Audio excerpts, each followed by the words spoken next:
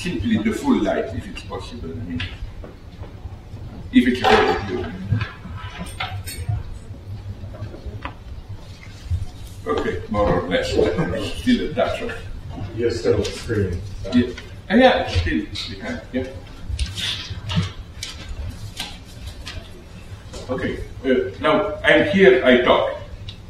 That's good. Okay. I will do it. Just give a brief improvisation, a couple of points, and then we can engage in something like democratic discussion. Okay. As you must have seen, this is a crazy movie, if there ever was one. No? And it's very nice to focus on these movies. Like it would be nice to do a whole series once precisely of these weird Hollywood movies. Like the only one of those, okay, there are many, which compares in weirdness to this one is there is from late 70s, I think, a movie with Charles Bronson. He died already, I think, that actor of cheap westerns and so on. So the title is something from noon till 3 or whatever.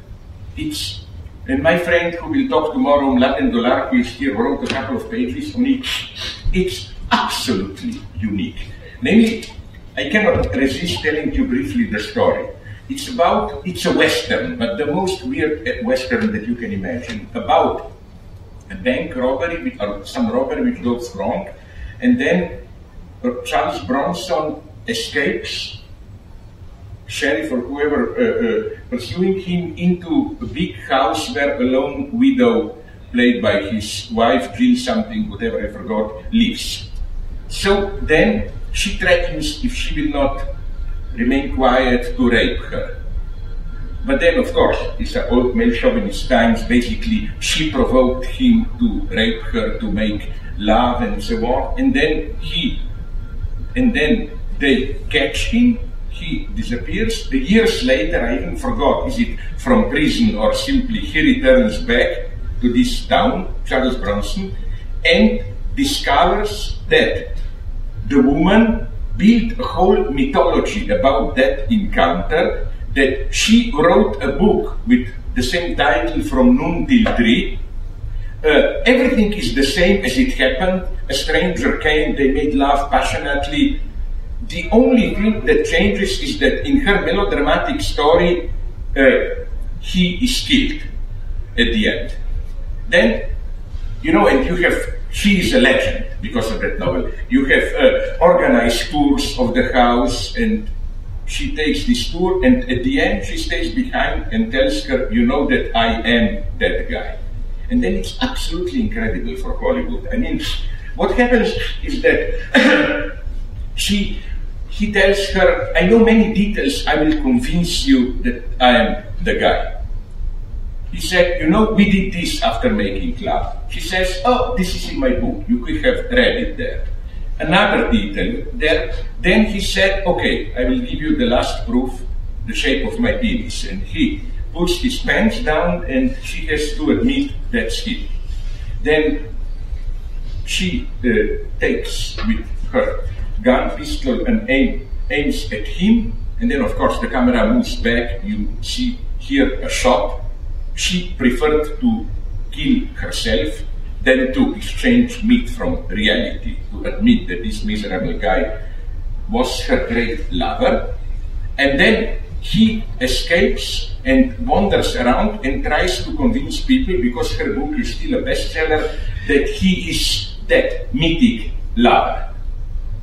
And then nobody, of course, they laugh at him, nobody believes him. So at the end he is taken to a psychiatric asylum, to a madhouse, where he tells the truth. I'm that guy from a novel, and others say, of course I believe you, may I present to you, I'm Napoleon, Julius Caesar is there, and so on and so on. And he is happy there in the asylum. I mean, I haven't seen a totally crazy strangest film and so on. And since we are here with architecture, a movie which comes pretty close to this one is my favorite. I made a test with you. Who is the greatest American writer of 20th century, although not of American origins? It's, of course, Ayn Rand. No? Did you see Fountainhead? You should. It's crazy movie. One of the craziest. But what makes it even stranger is that you know it's about an architect, lone individualist, blah blah. But you know that why I have a soft spot for her. The link is that, did you notice in this movie also the weird logic of architecture? How you have this probably Hungarian countryside and so on, and then at the very place of trenches in World War I, obviously between Austrian, the battlefield on one side, in World War I, the Great War, Austrian army, on the other side, the Russian army. You have this totally somewhere between Russian constructivism, modernism, and Frank Lloyd Wright, this totally modernist building. And here things get ambiguous. Allow me for a moment to dwell with Ayn Rand, with Fountainhead, because all, you know, her staunch anti-communism and so on, you know. But if you forget about Frank Lloyd Wright, and if you ask who was the model for Howard Roark, obviously, and if you ask yourself, the architecture done by Howard Roark, at least in the movie version, you know, Gary Cooper plays him, which is the nearest architectural association? I came again, Soviet modernism, constructivism of the 20s. This is a nice symptom, like the most staunch. Okay, now you will say I'm dreaming. No, it's much more complex. You can find it now, it's a little bit difficult through Amazon, you can get it. They discovered now that the first movie version of Ayn Rand was shot in 42 in Italy. Now, if you're interested in cinema, this is something weird. Because do you know that 41 and 42 were golden years of Italian cinema? Yeah, there was Mussolini, but Mussolini had his oldest son, Vittorio Mussolini, who was, as far as you can imagine, a relatively good guy. And they even, and Mussolini was not Hitler. They tolerated some, even leftists there. The idea was, you do your cinema criticism, you do the movies. So another great movie from that era, which if you love cinema maybe know it, is L'Ossessione, early Visconti, Obsession, which is excellent. It's the first version of The Postman Always Rings Twice. You know, the second version is probably the most famous one. It's from 45, 46, I think, with Lana Turner, no, and I think John Garfield, who is truly, I'm sorry if I associate a little bit, I'm just trying to throw bits at you of associations. Like, Johnny Garfield is a leftist tragedy of Hollywood, you know. He was the big leftist actor, hero, and then in late 40s, early 50s, they put pressure on him, like, admit your communist links, whatever, the blacklist, otherwise, and it's a very tragic story. He who was this staunch hero of leftist progressive movies, he broke down, he wrote a text, How I Was Duped by Communists, and then he simply couldn't live with this. His heart stopped. He died out of literally broken heart because of shame a couple weeks ago. So he plays the guy there, Lana Turner, Fatal Beauty. But then you have the last version, maybe it's better known to you, with Jack Nicholson and Jessica Lange.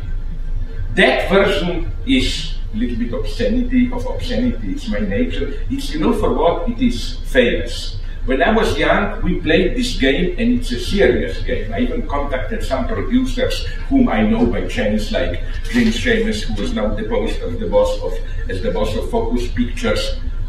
We played this game. There was a rumor, one of Hollywood mythologies, that there are a couple of sex scenes in movies where the actors really did it. And if you saw this last version of Postman Always Rings Twice, the first time they make passionately love on a kitchen table. This is one of the myths that the two of them, Jack Nicholson and Jessica Lange, really did it. But what I want to say is that by far the best version is the first one. Still the best. It's immensely watchable. It's incredible that they were allowed to do it. And at the same era, they did Noi Li Vivi, the title We the Living, which is the first big novel by Ayn Rand. And that, I think, is a key a hidden truth of her later, because it is, again, staunchly anti-communist and so on, but in a much more ambiguous way. It's a beautiful, tragic melodrama.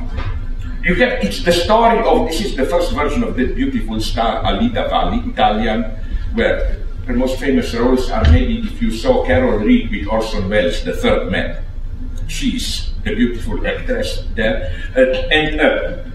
She plays a young girl of nobility, now impoverished, who in the early 20s in Soviet Union tries to study but is ostracized because of being of noble origins, and she loves an impoverished nobleman, and then somehow she succeeds in enrolling into some university course, and there she meets a slightly older man who studies, is an honest communist, even more.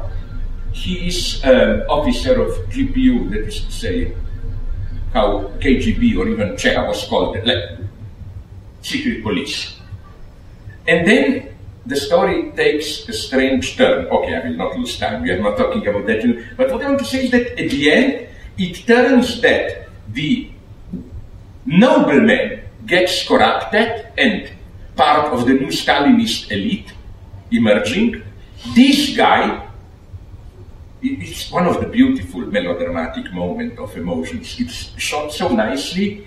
At a certain point, she tells him, because of some complications, like, I never loved you. I just allowed you to touch me, and now you can kill me, imprison me in your horrible communist prisons. And he looks at her and says, I will never pardon myself.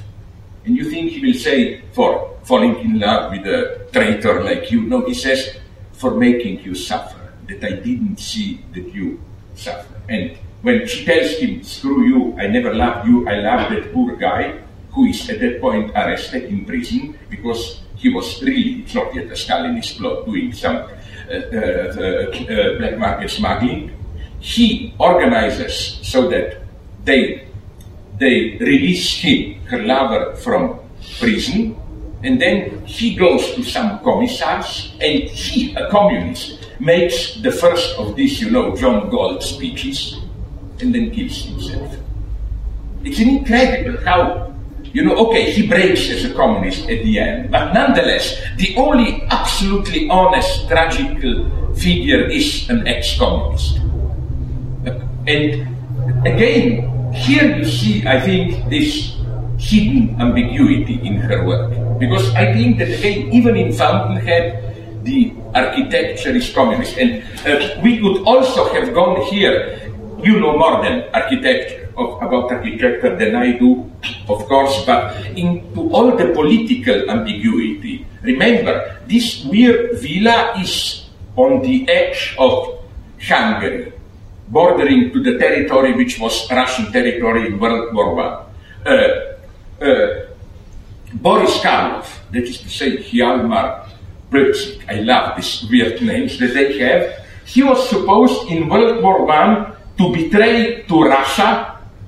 He is, in other words, although of course the war was still mostly fought in Tsarist terms, but it's clear that he is a kind of a communist modernist, if you want, no? And Verdegas, that is to say Bela Lugosi, is traditional European nobility, a totally opposed figure, opposed to the first one, and so on and so on. So I think that, and I will try to prove it now in the concluding part of my brief improvisation, that this really is a movie which in its crazy way, and there are, if you know, for example, classical music, I didn't know till now, I listened carefully to it.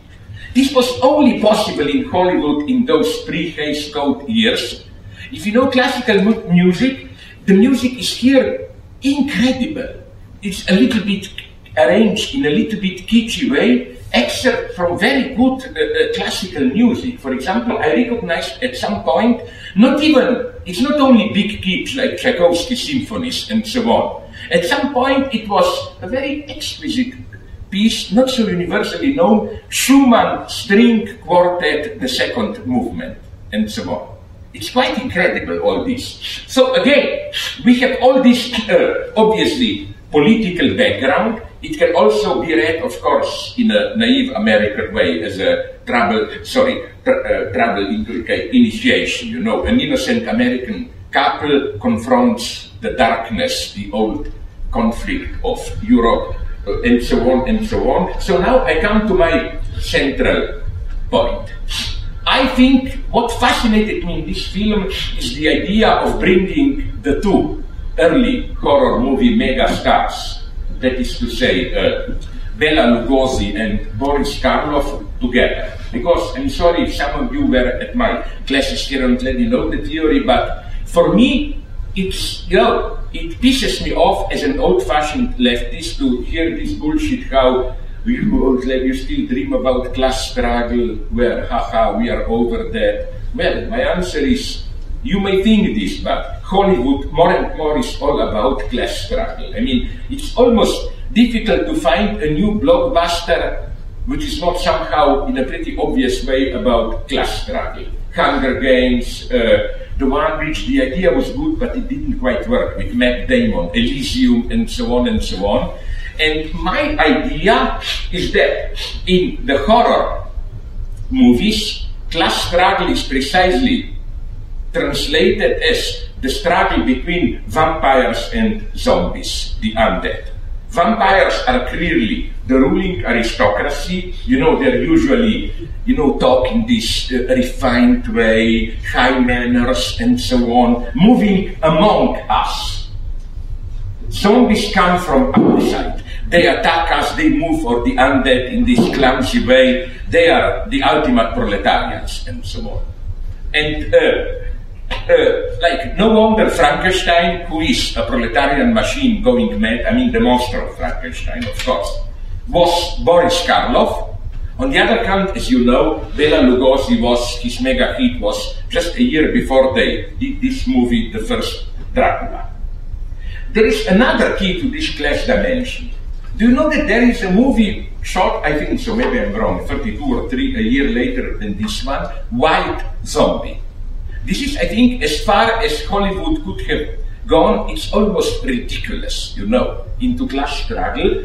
It's, he doesn't play a vampire, Bela Lugosi there, but an owner of a sugar factory somewhere in Louisiana, I think, or even Haiti directly, and he receives some guests and presents them his factory. And you see there the living dead zombies working. And he says, look, it's wonderful. They never demand any workers' rights, you don't have any problems with work hours, they don't care about security, trade union rights, and so on, health. They just work and work and work. It's done so openly, no wonder immediately, 2 years afterwards, with Hays Code, this movie was, it disappeared. It was censored, it disappeared. And again, you really have to see this to believe this. That's another point.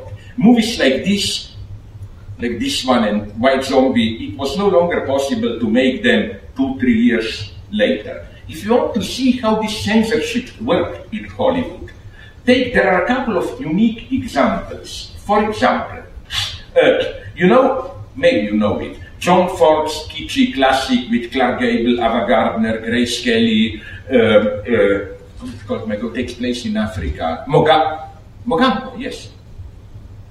It is Mogambo, I think, yes. Stupid, it doesn't matter. The point is he is torn between a frustrated English lady who wants to seduce him and an honest prostitute. But the point is this one, that this is a remake of an earlier, from early 30s, early talkie by John Ford called Red Dust, I think, the original version. And how much more sexually and so on explicit is the early one. And here I'm almost becoming a partisan of some general cultural development theory, because it's incredible to what extent the development in Soviet Union and in United States in cinema industry run parallel. In both countries, late 20s, maybe a couple of years, 31, 32, were relatively open, sexually much more explicit, and so on and so on. In United States, we have many examples. Not, for example, another example would be Ernst Lubitsch. He's the greatest almost. I think that if I were to choose at a gunpoint, I would even put Lubitsch above Alfred Hitchcock and so on. His Trouble in Paradise, the absolute masterpiece of 32, which was considered so subversive that it wasn't shown till late 80s again.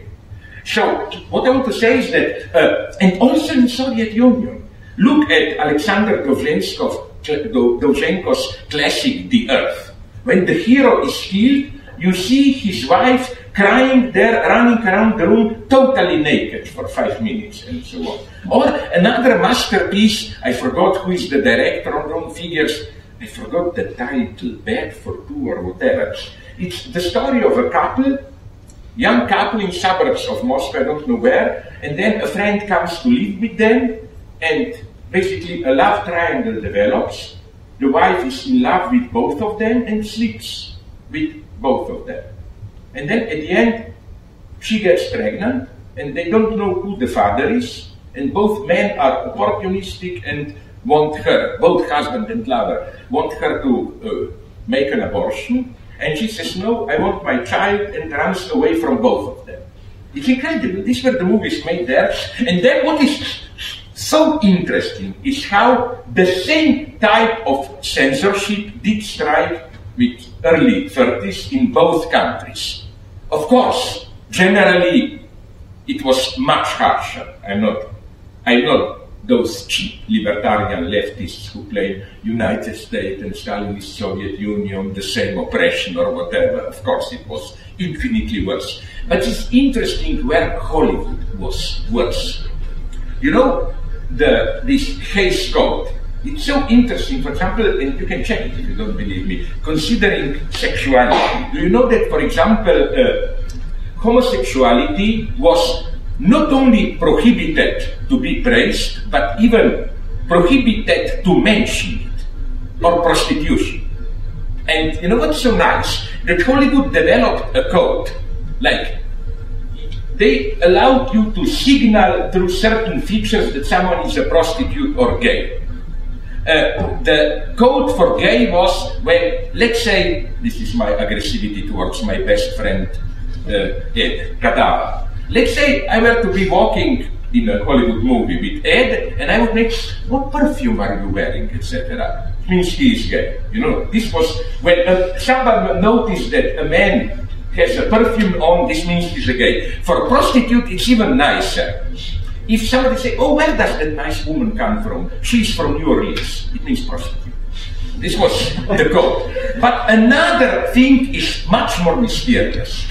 How, okay, because Soviet Union probably was a poor country, that's the reason, but why was, at one level, again, not to mention this obvious stuff, that in really harsh classical Hollywood, even if you show a married couple, bed in bedroom, beds have to be separated, and if you show them in the bedroom, they have to be fully dressed in their pajamas and so on and so on. Which is why, to give you an example, Hitchcock, remember the first scene of Hitchcock's Psycho in the hotel, Marion and Janet Leigh and John Gavin, you know, you see him naked above waist. Hitchcock has to fight immensely for that. It's also interesting, you know, what was the, where, in which scene there Hitchcock in Psycho, I wonder if you guess had to fight most censorship. Not where you would expect it. Shower murder or whatever, nobody cared about that. You remember at the end when the sister, played by Vera Miles and John Gavin, ex-fiancé of the deceased killed Marion, they enter the motel and then he or she, I forgot who, looks into the toilet bowl and finds the piece of paper, 40,000, blah, blah, which proves that Marion was there. This was an absolute prohibition in Hollywood. You are not allowed to show the toilet bowl directly. Hitchcock had to fight like crazy. He had to guarantee that it's absolutely clean, no traces of shit, and so on and so on. Another funny moment of censorship. I hope you all know it's now voted the greatest film of all times by Sight and Sound, Vertigo. The way we know Vertigo is that at the end, it's very ambiguous. Judy falls down, Scotty stands on the edge of that church tower. It means he is cured of vertigo, but it can also mean he is cured because he's a living dead, totally destroyed or what. But you know that this was not the original version. Why? Because Hitchcock was under pressure, again from Hays Code, where one of the rules was that if you have a criminal committing a murder, he must be caught at the end. And you remember, in the middle of the film, Gavin Elster, the true murderer, he just disappears. So, the studio forced Hitchcock to shoot another, like literally less than 1 minute, where Scotty detective is again with that, the ugly girl with glasses, the woman who knows too much, Barbara Del Guedes, and they are listening to a radio where a voice says, Gavin Elster, the murderer, was captured in Europe, whatever. And Hitchcock did a very intelligent thing. He shot that, he showed this to the censors, and then for the white release, he simply cut that part and nobody cared, you know. It's absolutely incredible, probably because he was Hitchcock, he was able to do it. I can tell you another wonderful example of censorship, recent one. I use this, sorry if some of you were there in my classes. Did you see, and in a stupid way, I'm not saying it's a great film, I quite like it. Did you see with great American actor Ashton Kutcher, did you see Butterfly Effect? You know that the version you saw in the movie theaters is the censored one. You know, it's the guy who can travel back in the past. His life is a catastrophe, so he tries to change it again and again, and everything turns wrong. What we saw in movie theaters was that at the end, he simply changes totally his life, doesn't even meet the girl who he destroys, and so everything is okay later. But you know what was the original version?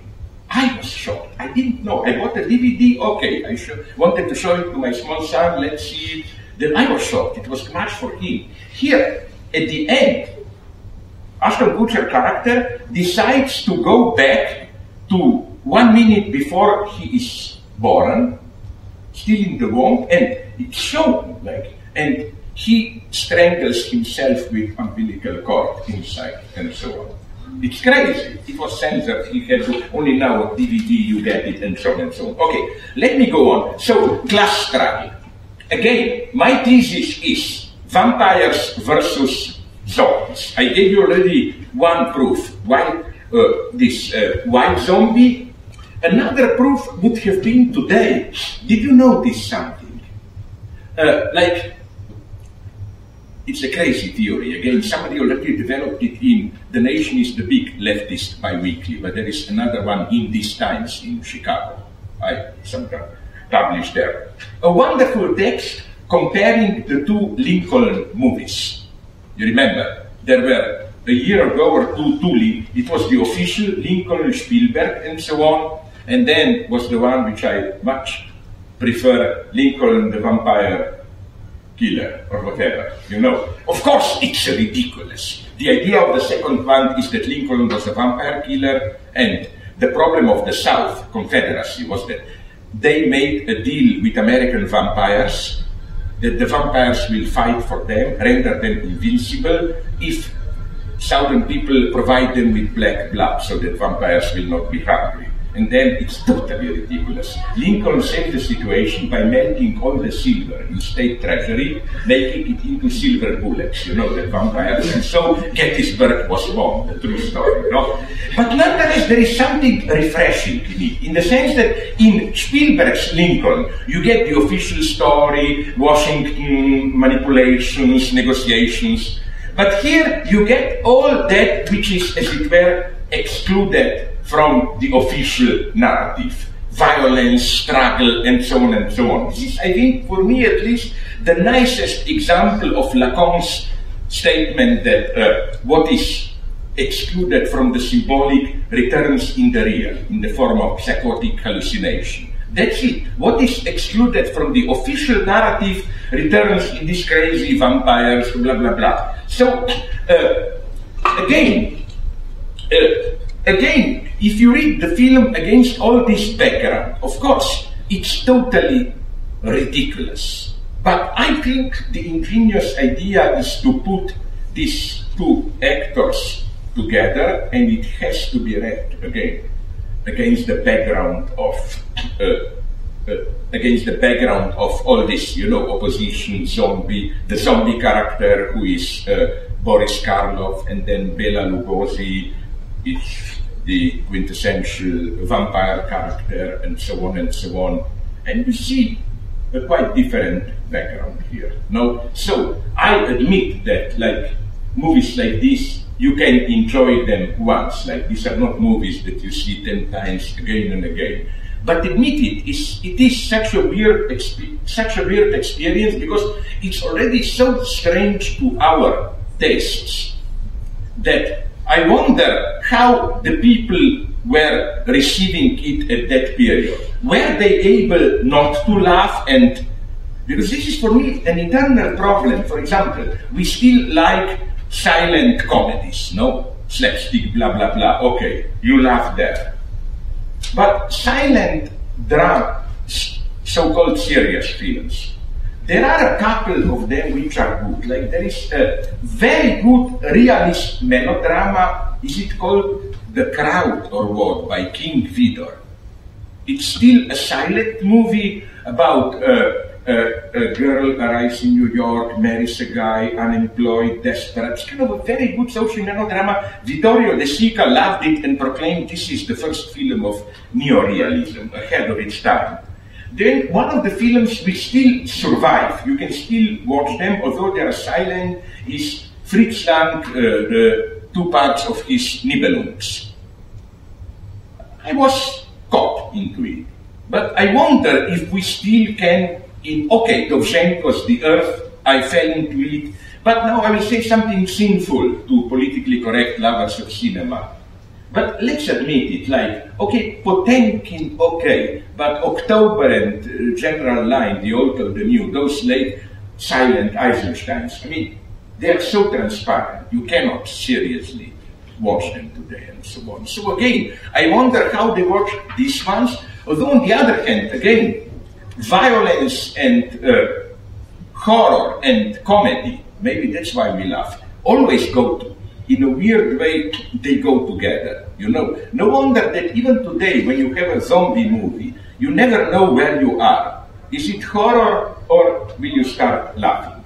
But I spoke too much, so here I am, so let's pretend we live in a democracy, please. And maybe if you have some comments, I quite admitted that probably you know more about all this, no?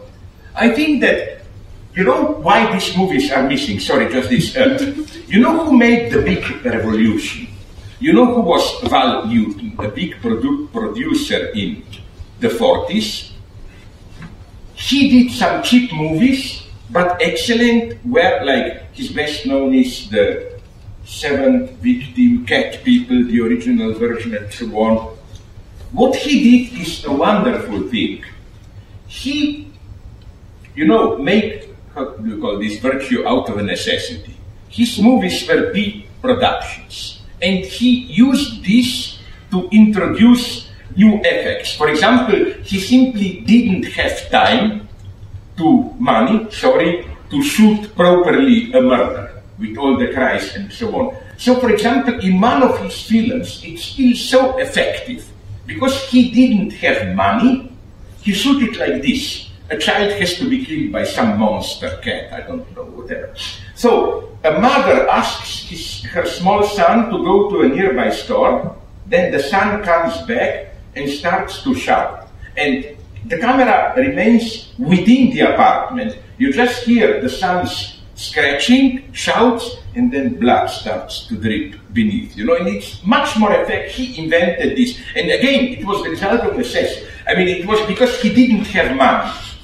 But who also did this? Did you see it's a big classic now? Already 20, 30 years old, but probably you know it. Blade Runner. You know that, again, why is it important? It introduced this apocalyptic world of, mist, everything in decay, and so on and so on. And there is a nice book on Blade Runner, read it. You know why all this mist and blur? Because he didn't have money to to build the proper sets, you know. And I love these moments, how an empirical obstacle, they didn't have money, whatever, can engender a true artistic revolution, and so on. We have many other examples, like, I don't know how much you love opera, but the big revolution in opera staging was Wagner's Bayreuth in the early 50s, when they reopened it, because till 50 it wasn't allowed, it was too contaminated by Nazism. Till that time, staging a Wagner with all this Nordic mythology was the domain of this Nordic kitsch. For example, this is a nice historical data, I wonder if you know it, I read somewhere about it, it's true. You know this idea of the Viking helmet with horns, you know that they never existed historically. They don't have even one ancient model of, you know where this was invented? In first stagings of Wagner in Bayreuth, in 1880. So this is the usual Wagner. Then, in 1950, they didn't have money. The only thing they had was one of these Nazi big companies, Electric, whatever, I don't know which, told them, okay, we have enough electricity and some, how do you call them, strong lights, reflectors. We can give you that. So they did it with that. They put just some abstract forms like ancient rooms, stones. Singers were dressed in like ancient Greek tunics because they didn't have money even to do proper costumes and strong lights. And this became the mega revolution in staging the opera. So I like this, how, you know, a stupid empirical course, you are out of money and so on, can, and I even believe, now I will conclude with a provocation, this is my experience of, I'm not from there, but so Soviet Union and so on, that maybe even if you give to artists too much money, you know, it's not good or even too much freedom. Listen, I old enough to know, when there was still Soviet Union, everyone was telling, oh my God, what a creativity there must be oppressed in Russia. Wait, when communism will collapse, oh, art will explode. Fuck you, sorry. No, it didn't. We get bullshit now, mostly, from Soviet Union. And I was told that the great Soviet director who was, censored all the time and so on, Andrei Tarkovsky, that at the end, totally resigned, he admitted it. You know, because of censorship problems, blah, blah, he stayed in Italy. There he did Nostalgia, so-so. Then he did Sacrifice because in Sweden, because he couldn't get money anywhere else, and then it was over and so on. Like his great films, Stalker, Solaris, Andrei Rublev. The paradox is that with all the terror, it was possible to get money and the privileged condition to shoot such a movie only there in Soviet Union. And the same experience, we talked about it, I think. I will tell you again something which may appear problematic, but look at 3 parts of Godfather. I think the first one is by far the best one. Then the problem is that Coppola was given too much freedom, you know, and then you get that confusion. But I really talk too much. Please, now I stop. What, you think, to discuss now, or what? What did I do to you? Did I rape your mother, or what? Okay, please, go on. I just wanted to, since you brought up this issue of censorship, I don't know if you know, you probably know, but that when the film executives saw the first footage and script that Hallmark found for this film, they totally freaked out. Which one? This one? This one, Black Cat. But I think the big problem was that skin scene. It was that the Lugosi character rapes the heroine. The heroine. Lugosi rapes her? I am the original screen kid. And the heroine. So he was more evilly, because here he appears almost a good guy. The heroine also becomes, at different moments during the original version, a cat, a black cat. And then it ended with the Karloff character being skinned, as you said, alive. And they show a little bit more. Crawling on the ground with the skin hanging off his body and ghostly laughing. That would be something. Yeah. So one of the things that you said at one moment, you said that the way this works, that something gets staged and repeated in this psychotic hallucination. And one of the things that I was thinking about is just the craziness of the link between the film and Poe's story, The Black Hat. because it's loosely based on Poe's story. But they manipulate it purely. It's just that, and everybody, I think even you laughed a little bit, because when that cat runs across, it's clearly just, hi, we want to make a reference to Edgar Allan Poe, you know. It's except for what you said, right? Okay, they have Polzik, it's also Poe is in the name of the character, but also... That's true, oh my God. But also the, this structure of this being repeated in this psychotic hallucination, that is the Poe story. Where the character kills the cat, it then reappears. But maybe they were a little bit too late, because, you know, there are wonders that it was possible to do around 1930. Like, did you see that absolutely weird movie, Todd Browning, Freaks? Oh my God, you should. It's really unthinkable a little bit later. It's the story of a circus unit where you have all the freaks, and they play it like a guy without all the limbs, who just with his mouth can light a cigarette and so on. You have Siamese twins, you have midgets, you have all the horrors, and they form a kind of a nice alternate solitary community. Then one midget gets in love with a trapeze artist, an evil woman, and she, of course, only wants to cheat him, to steal the money from him, and at the end, they follow her into a garden, and then in the last shot of the film, you see what they did to her. They cut her off from here down so that she's just a kind of a weird duck-like entity and so on. It's unbelievable that it was possible to do this film. Try and see it, it's incredible. You will be really shocked. So maybe they were a little bit too late, you know. But what do you know? So they really put pressure and so on and... Yeah. So these things are either... It's not clear from what I understand. There's controversy over whether or not the scenes were actually shot and then they were cut and burned, or if these were just in the script and then eliminated. It's not clear. But you know which is the greatest Hollywood tragedy. You know, Orson Welles' his second movie, Magnificent Ambersons. You know why it's a tragedy? Because it was already done. It was 2 hours and 12 minutes, I think. Then they sent Orson Welles to Brazil on purpose to do some pro-war documentary in 43 or when. And back in Hollywood, they cut it down to 88 minutes. But it's even worse because in these 88 minutes, you should include 1 or 2 minutes of additional shots. They did it in such a vulgar way. For example, at a certain point, the heroine leaves the lady, Anne Baxter, who loves him, and it's done very nicely. The hero walks away, and we see in the back the young girl. We obviously suspect that she's on the edge of breaking down, suicidal mood. But the whole point, what creates such immense tension, is that precisely you don't get a close-up of her. You know, what did they did? George in Hollywood, exactly this.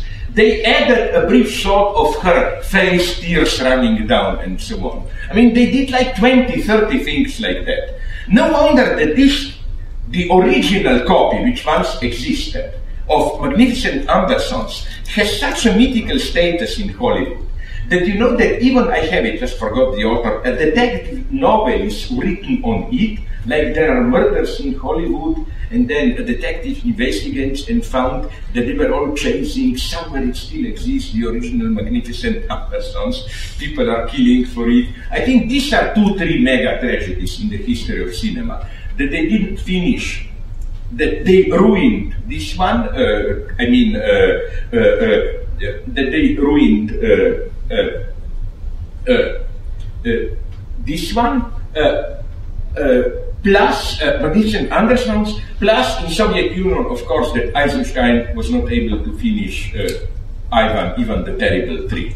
I mean, we know the scenario, it would have been breathtaking, part 3, no? But it's interesting, do we have, did you Wikipedia, Google it, or do you know something more about, if I may inquire? No, I read it many years ago in relation to the Poe story. Ah, that's your connection. Yeah. No, because, again, what I'm trying to decide is, but probably it would it have been better Okay, it would be maybe a little bit more vulgar, but still, probably they wouldn't show too much. It would still be discreet. So it is a tragedy. I think that it would have been better because, you know, even if this movie is, even if at that time they were making much shorter movies, but not so short. So I think that probably this one is what, 1 hour and 10, I think, something around there. And probably they did plan it at least 1 hour 25. As it is usual with these old horrors and so on and so on, you know. But I will Google it tonight after what you told. I would really like to know this. So, I've never seen the movie before, and I was actually... Don't kill yourself for it, like, and I hope you will not see it again, at least not so good, yeah. But I was expecting more of the cat, obviously, more like the cat to come back, especially with you picking the movie, maybe as like a vehicle for repetition or something. No, you even forgot about the cat. But yeah, it turns out the cat is forgotten. So we're no. What shocked me when I saw the movie first is when you see the modern villa there. Yeah. You know, there. Where you expect the vertical. Yeah, whatever, some shitty like Norman Bates' mother, you know, gothic bullshit there, you know. It's really Psycho turned around, no? Because in Psycho, architectural. I always claim that Hitchcock's Psycho is a great movie about architecture, no? It's all, Norman Bates' madness is that he is torn between two architectures, modern, straight, linear motel and the Gothic house up there, you know. So even if some of you saw that volume that I edited, everything you wanted to know about La Comba Dinder, you asked Hitchcock, I even said that if you look at Norman Bates as a madman, to cure it of his madness would be to turn this modernist architectural tension, Gothic house, vertical, horizontal motel, into postmodern pastiche, where you would have a modern house with all those, you know, ornaments. If you would bring together the two into one, then maybe Norman Bates wouldn't have to kill, you know. He wouldn't be. Sorry, I interrupted you. But do you know that also? Sorry, I was going. Do you know how well aware Hitchcock was about in painting visual origins? I read this in a book, and I even, at some Hitchcock conference in New York, it's already 15 years ago, for a moment I've spoken with Patricia Hitchcock. I didn't like her because her line was, don't take my father too seriously, it's just fun, just amusement, and so on. It's not as simple as that. But I asked her, and she confirmed this, that Psycho, you know that he consciously referred to, no? The model there is, model for both of them is Edward Hopper, no? Mother's House is a famous painting house by the railroad, no? And you know, motel is, you know, all those lonely women in motels and so on and so on. And you find quite often this in Hitchcock. I mean, Hitchcock was a little bit like Bill Clinton. I didn't have special love for Bill Clinton, but I met a guy who knew him, blah, blah, blah, and told me that, and also some other professors who knew him at New School told me this, that Bill Clinton was privately much more educated. I mean, knew American literature, he knew whole pages of William Faulkner, could recite, but he was afraid to show this so that he would be disqualified as too intellectual and so on. And there was a little bit of this in Hitchcock. He was much more educated privately. I interrupted you 2 times, so now I... Yeah, it's kind of going back to the movie, but just the question of preservation and time in the movie. What do you mean by this? Be more specific. Often the modern architecture serves as this place where time doesn't really exist. It's like an eternal interior. And the first shot that we see from the outside is the only time we see the outside. It's just abstract in the distance, a few lines. But it turns out that in the basement of this, there's this suspension of time. These women outside the time. Yeah. So Yeah, I'm trying to connect that. But what is so interesting when you read it, isn't it that precisely this suspension of time is linked to extreme modernity? Yeah, exactly. That's the point. Yeah. So, I don't know. But then also there are these expressionist things that are going on, and yeah, I'm not sure how to bring those two together. Yeah, obviously, there must have been that, everybody knows, yes, that, like, all that, those horror movies, the origin is German expressionism and so on, so even if they are not Germans and so on. Although, the interesting thing would be to say to what extent it is effectively like German expressionism reimagined through the American eyes, and I don't mean this as dismissing the United States as vulgar. I'm tired of America bashing. I think that if anything, we in Europe, we are much lower now than you. I mean, Europe is not turning into an anti-immigrant, racist hell more and more. I'm a pessimist about Europe. But what I wanted, I think that there is no true historicity without this moment of eternity and immobility. And one should be opposed here to this simplistic stupidity of everything changes, blah, blah. No, true dialectics means precisely what Benjamin called with a wonderful term, dialectic im Stillstand, no? In suspension, how do you translate this? Stillstand. You translate it Stillstand, okay. That's like the still data thing. Yeah. This moment of, in a way, immobilization in the sense of a direct shortcut between present and past, no longer linear development. That's the whole Benjaminian idea about revolution, Scout. In a revolution today, it's as if all past failed revolutions are directly echoed, not in this evolutionary sense and so on and so on, No, I agree with you, I'm just not good enough, I must admit it.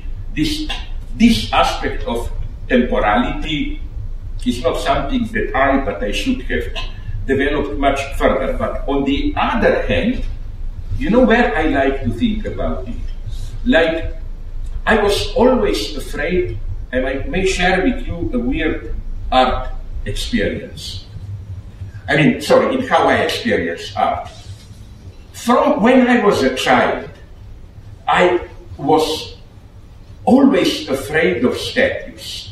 And this is why I remember as a child, I visited some big cities, and in some of them, more in Europe than in the United States, you have, on those promenades where people are selling things, how do you call this? There must be a term.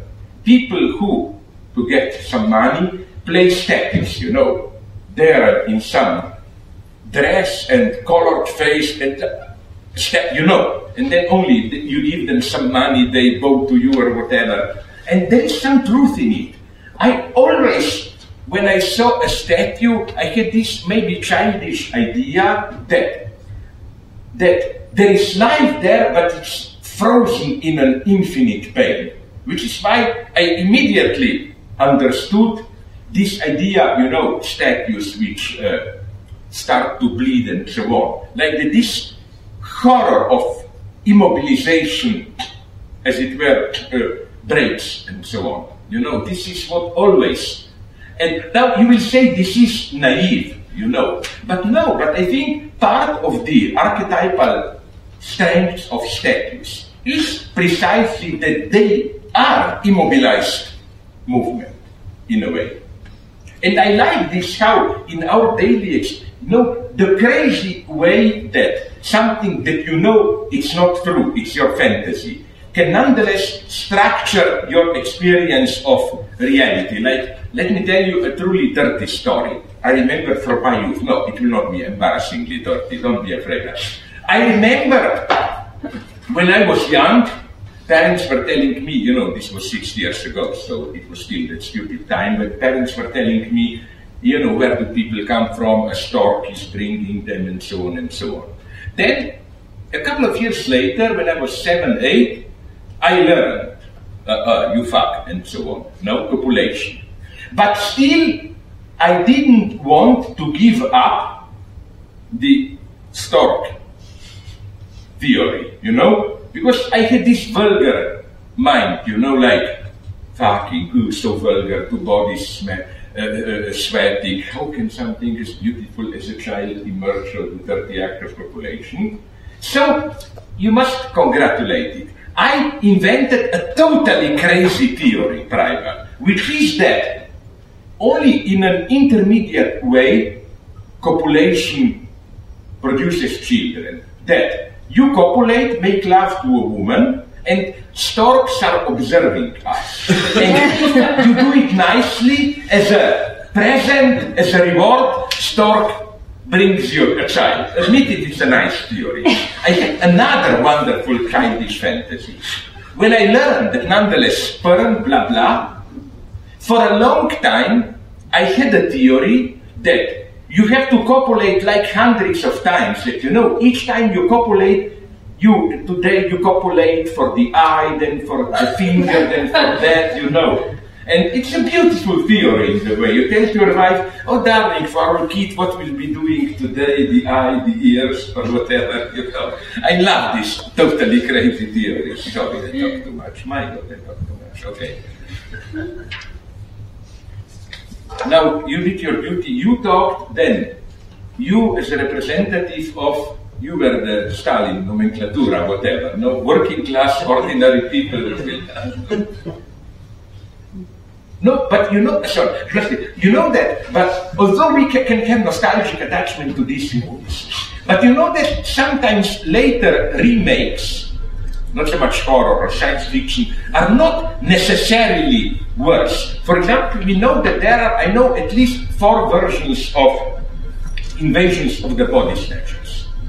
The first, black and white, but then I almost prefer the second one, Philip Kaufman's, with Donald Sutherland, already 30 years, 40 years old, which has an incredibly thick soundtrack. That moment when the body snatchers invade you or occupy you, like with all the slimy, humid stuff, it is rendered in such a wonderful vocal way. So again, I don't buy this myth that, you know, it's so snobbish for me that original version is always better and remakes are. I talk too much. You. Oh, I was just going to say that, well, earlier you were talking about time and temporality and types of psychology. Yeah. So the space here, you know, at first it's a fort, and then we learned that it still is the fort underneath. Yeah. And then it's also the Satanist temple. Yeah. And then at the same time it's referred to as a mental hospital, which I thought was really interesting when our American hero refers to it as a mental hospital. So it's kind of like this site of this one character, this architect's psychopathy, and that's always the typology that the architects are always sick and crazy in the head, and the building and the site is always the materialization of their insanity or their egoism. And as an architect, I find that it's always a little bit sad to always see that typology play out. When do architects ever get to be not crazy? 12 Angry Men.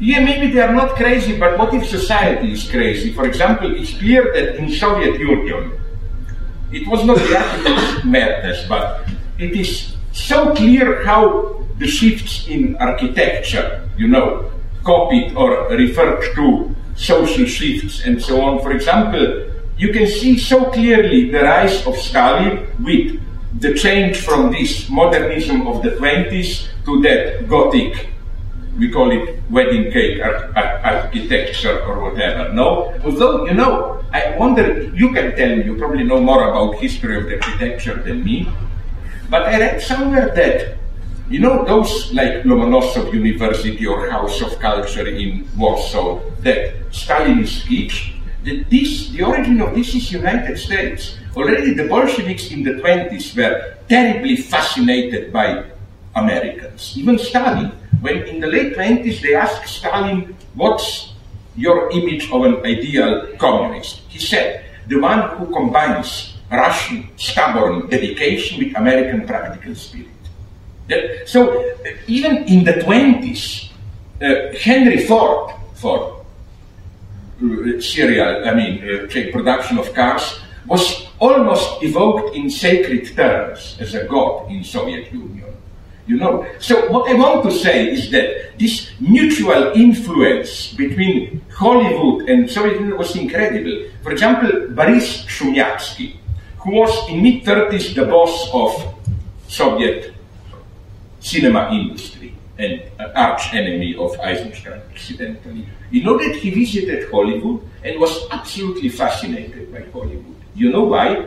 Because he said, you know what fascinated him is this totally planned procedure. You have division of labor, you have people who elaborate plots, people who add jokes, dialogue, and so on. This totally rational division of labor, everything planned. For him, Hollywood was organized like Soviet Union should have been, you know. But there is, do you know it or not, a wonderful example, it's not a joke, of reverse influence. You know, of course, King Kong, the original version, the ape on the Statue of Liberty. You know what's the origin of this image? The producers visited Soviet Union 3 years before. They contacted some modernist architects, and they were shown, you know, that famous idea, which was never realized, Palace of Soviets with Lenin's statue on the top. And they said, oh, exchange Lenin with ape, we get the basic image. It's direct Soviet influence, that image, no? But when you think about monstrosity, you know, what always surprised me in architecture is how things that you cannot say directly in explicit political discourse, you not only were allowed to say them, but it was obligatory. For example, we all know that Stalinism was some kind of extreme society of domination, a kind of neo-feudal, oppressive society. If you say this publicly, this was probably the last thing you said, or you disappeared. But the whole architecture immediately evokes this kind of heavy oppression and so on and so on. And you had to do it like that. And so it's really a question how much freedom even architects had there, because do you know the anecdote which I checked with my Russian friends is a true one, just to give you an idea of the madness of late 30s in Soviet Union.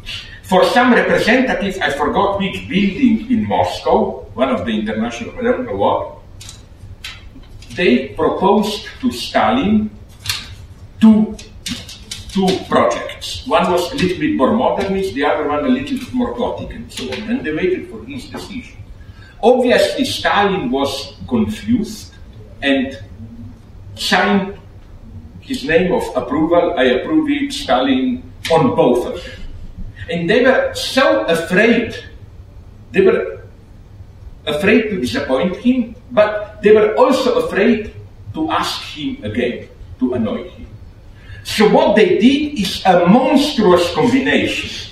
The front side of the building one style, the back side the other one, simply because they were afraid to ask Stalin and so on and so on. But nonetheless, I think, again, what fascinates me so much in Stalinist architecture is all the oppressiveness, blah, blah, is out there. I mean, you walk in the Stalinist Moscow and you see immediately where you are. But you know what's an even higher paradox? It's that not only me, but all my friends, many of them were, some of them even in Soviet psychiatric asylum victims, but if you ask them what type of architecture in Moscow you like, from all of them I got the answer, this Stalinist kitsch baroque, you know. Khrushchev modernism is already this fake, not that is, you know, concrete and glass boring. Later it's kitsch. Before it's poverty, old Moscow.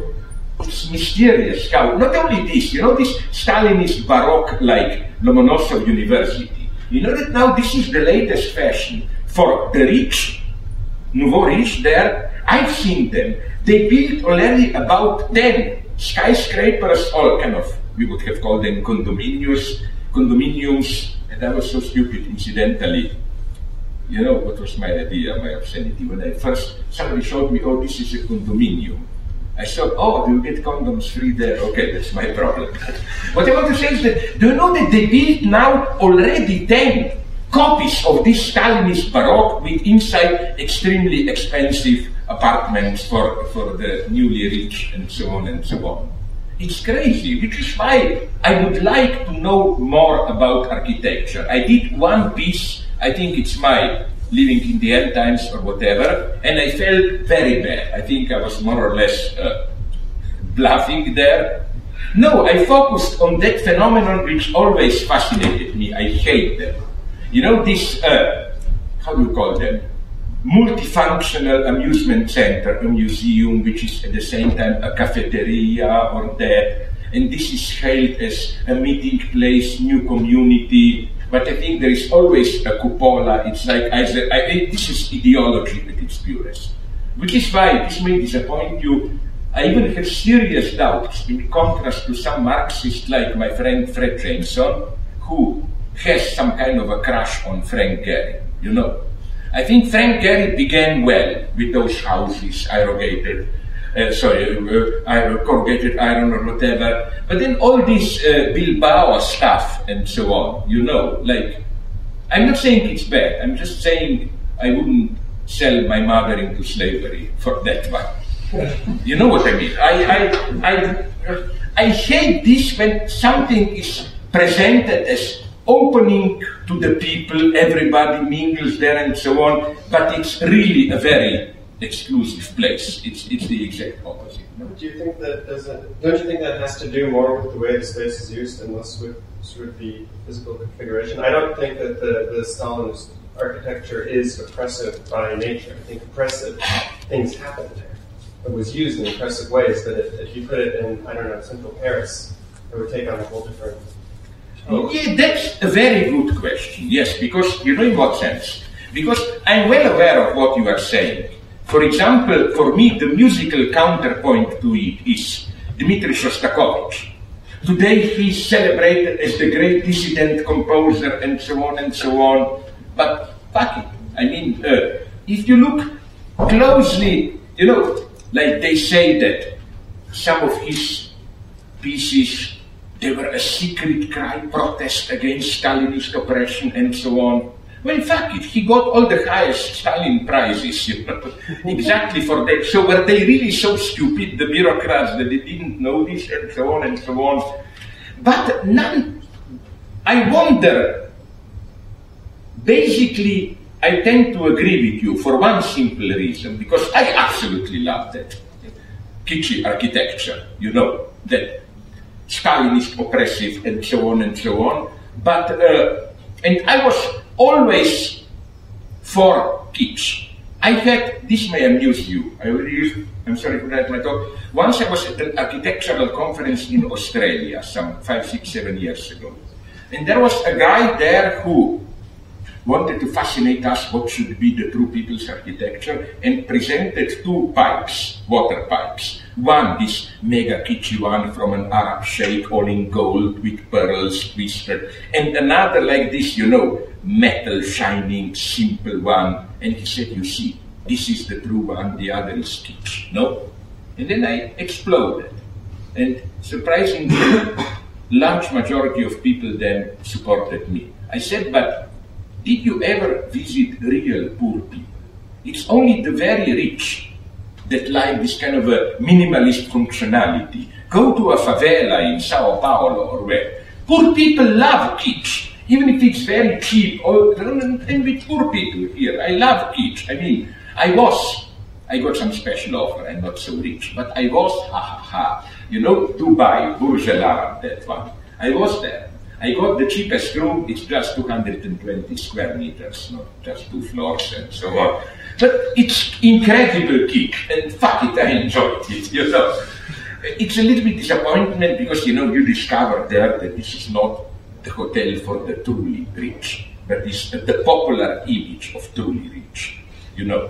Because, for example, you already have tours there. You pay $50, you can see a little bit of it. My God, where the truly rich are, you don't get tours there to see how they live, you know, and so on. But what I'm trying to say is that I do believe in social mediation, social content. But I agree with you, it's much more mediated. What do I mean by this?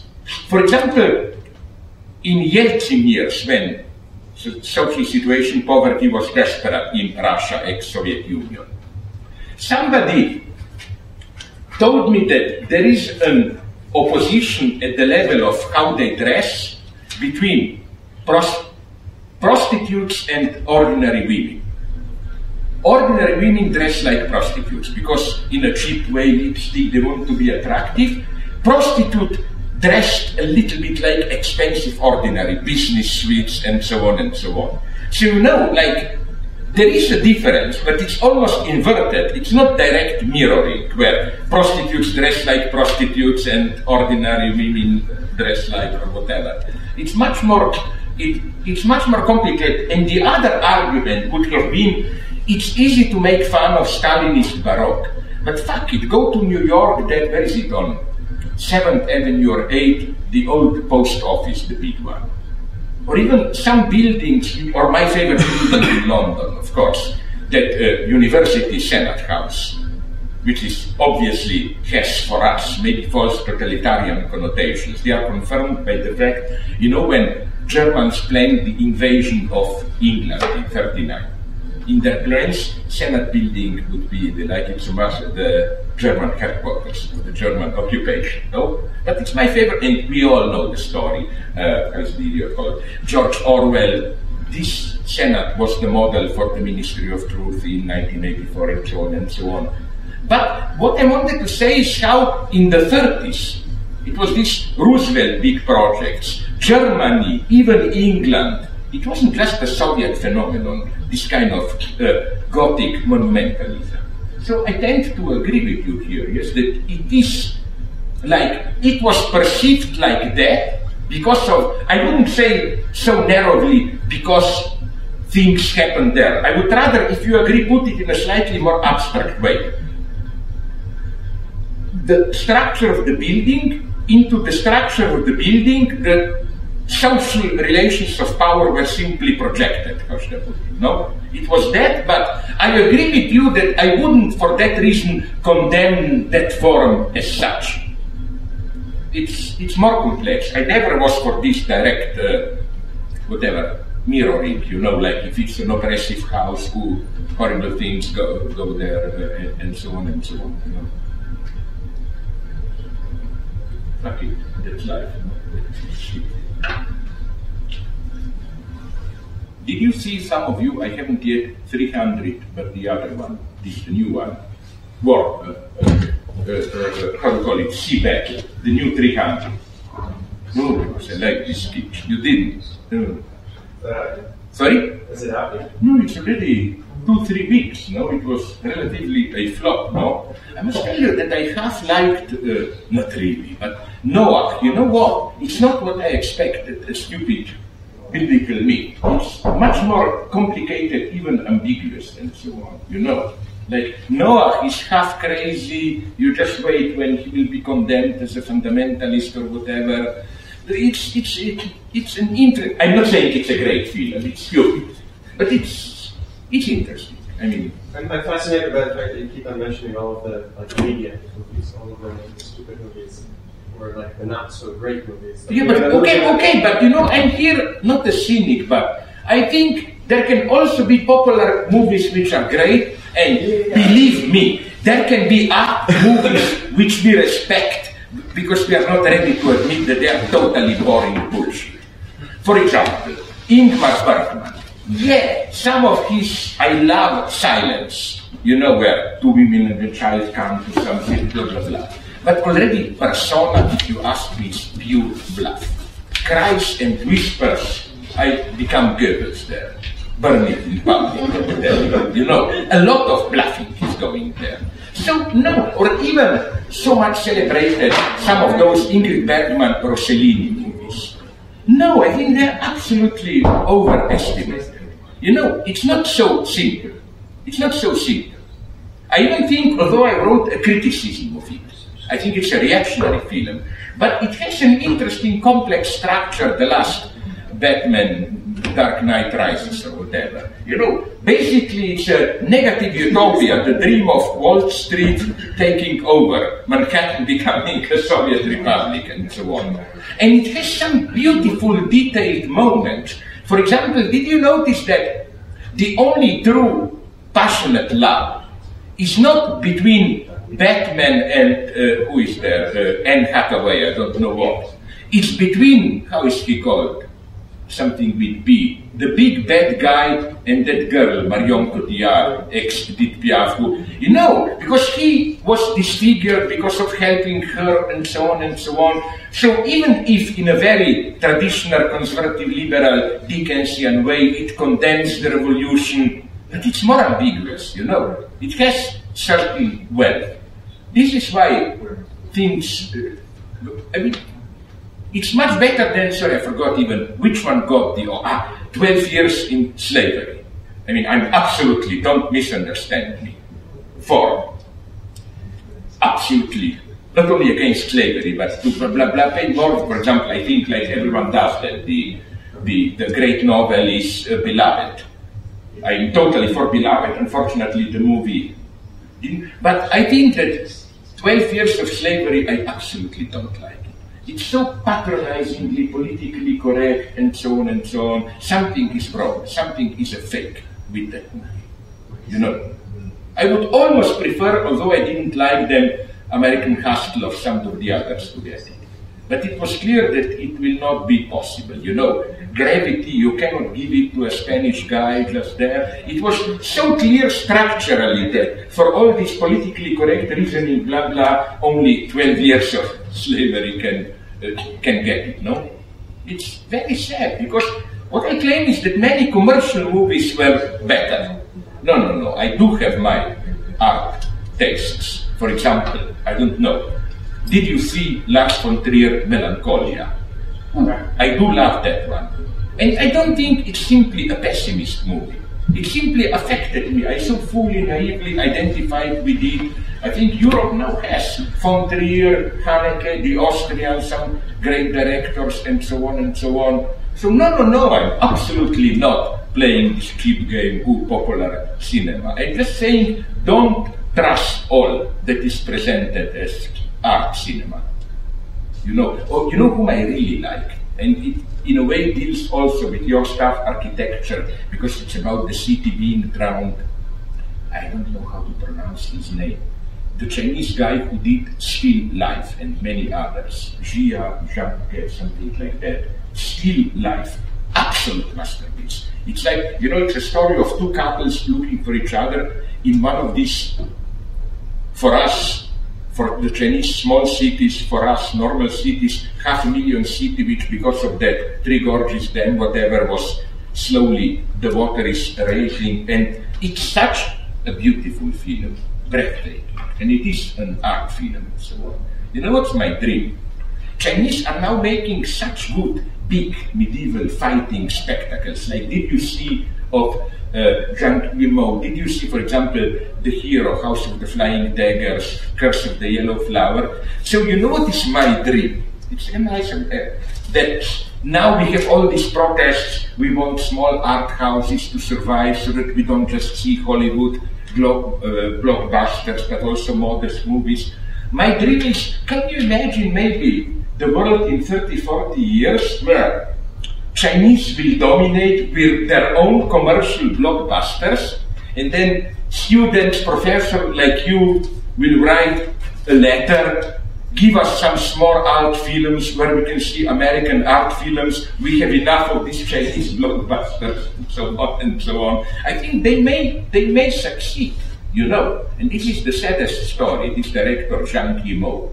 He started well with some early half-dissident movies, and then basically he sold himself to the regime. You know what was his lowest point? He organized the spectacle for Olympics, and then he went even lower and organized the spectacle, the parade for the, 60 years of Red Army or whatever, I don't know what. Now he's trying to move back a little bit, but I think the other guy, Jia Zhangke or whatever, he and some others are really the hope of it, Where is? You are there. Are you cutting my Comrade Stalin there, giving the sign? Thanks very much. I'm sorry if I sounded.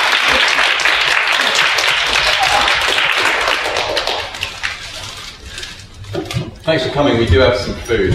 Yeah, maybe. Sorry, I could prove You're interested. Where is the food? Here. Like you speak. Yeah.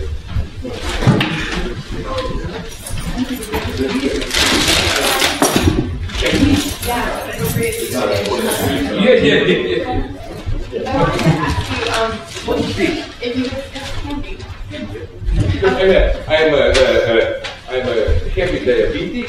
I have this, how to call this approach, homeopathic, that you cure the disease by the poison itself, Like you find sugar with a little bit of sugar, Are you from China?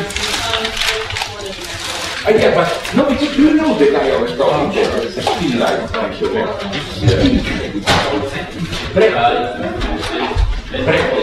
really. And you know what? It's the result of this new digital thing, where basically anyone